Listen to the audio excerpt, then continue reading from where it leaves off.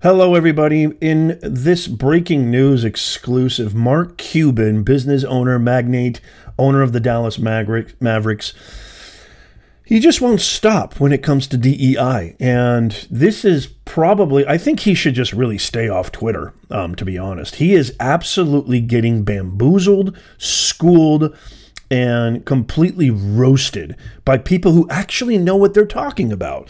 So you know my stances on DEI. I think any kind of discrimination is exactly that, discrimination, that we should return to a meritocracy where people are not judged by anything that is out of their control, attributes, traits that they have completely zero control over, and that they should actually be judged. I mean, this sounds insane, doesn't it?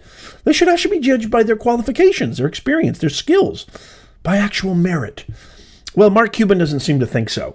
So on the left, you're going to see a tweet by Marc Cuban. On the right, you're going to see an absolute fire roast by Andrea Lucas. I hope I'm saying that right. Who is the Equal Employment Opportunity Commissioner. And let's first start with, watch how Andrea schools Marc Cuban. Marc Cuban says, "I've never hired anyone based exclusively on race, gender, religion.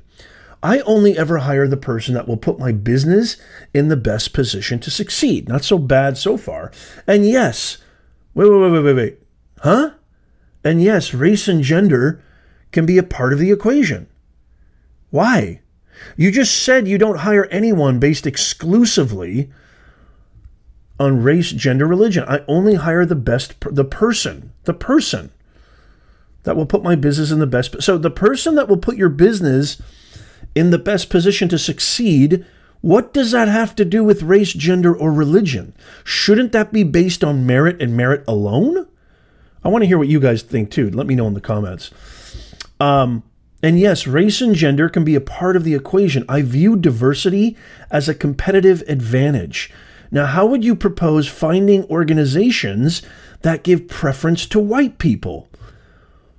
What? How do you propose finding organizations that give preference to white people? I am so confused by this. He goes on to say, why aren't you working as hard to show examples of white preferences as you are DEI? You claim you know both. And then I love what Andrea Lucas says here. This is just amazing. I love what she says here. I absolutely love it because this is exactly what should be said. And she's an actual commissioner. And Andrea Lucas, the EEOC commissioner, says, "Unfortunately, you're dead wrong on black letter Title VII law. As a general rule, race/sex can't even be a motivating factor, nor a plus factor, tiebreaker, or tipping point. It's important employers understand the ground rules here." And then she goes on to say, in case you need a primer on the law, and she supplies a credible source. Why, Marc Cuban? Why? Why are you absolutely putting your reputation, absolutely putting your business, absolutely making yourself look like a complete capital F fool? I don't think you're a fool, but you're acting foolish. I think there's a reason, and as a matter of fact, I'm a big fan of Shark Tank. I'm a big fan of how you conduct business. I'm a big fan of how you look at things as a business owner myself. I've always, my wife will attest to this. Anytime we watch Shark Tank, which, I don't have any time anymore, getting older and being a father and et cetera, just getting busier and busier. I don't have any time. But when I did, I always was like, the person I'd want to get a deal with is you, Marc Cuban.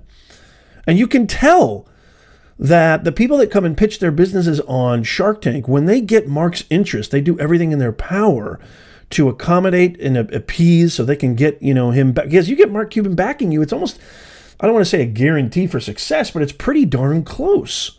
So, I mean, why? Why this perpetual support for a parasitic, flawed idea like DEI? Why are you doing this, Marc Cuban? Never mind getting schooled by me or other pundits out there, but And I'm not a pundit, but I'm just a professor who deconstructs language and tries to educate and just bring to the fore so we can have a conversation. I'm not even trying to educate, really, just trying to have some conversation, some civil discourse, if you will.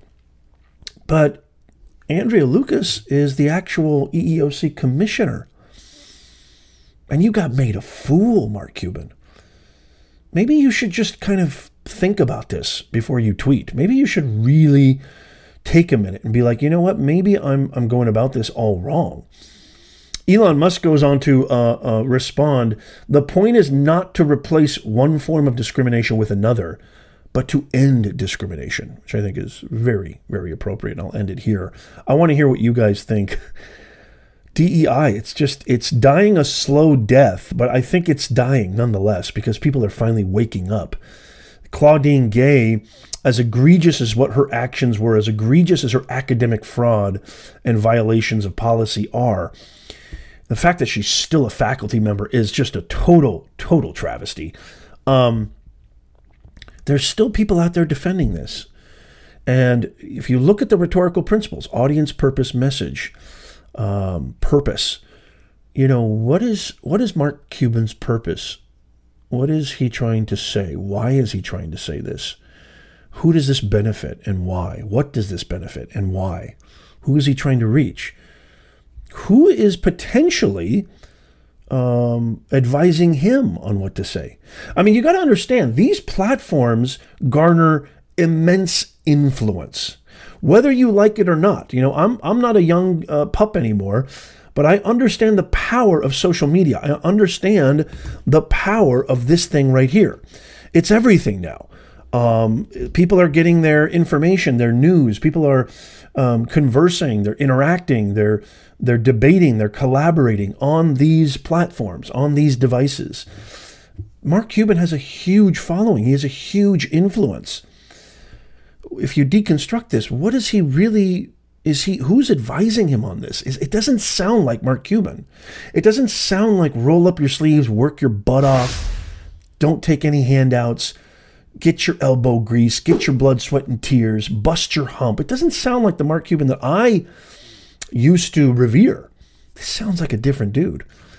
But again, it's important. We're in the most important election year, the most consequential election year, and maybe perhaps arguably in American history.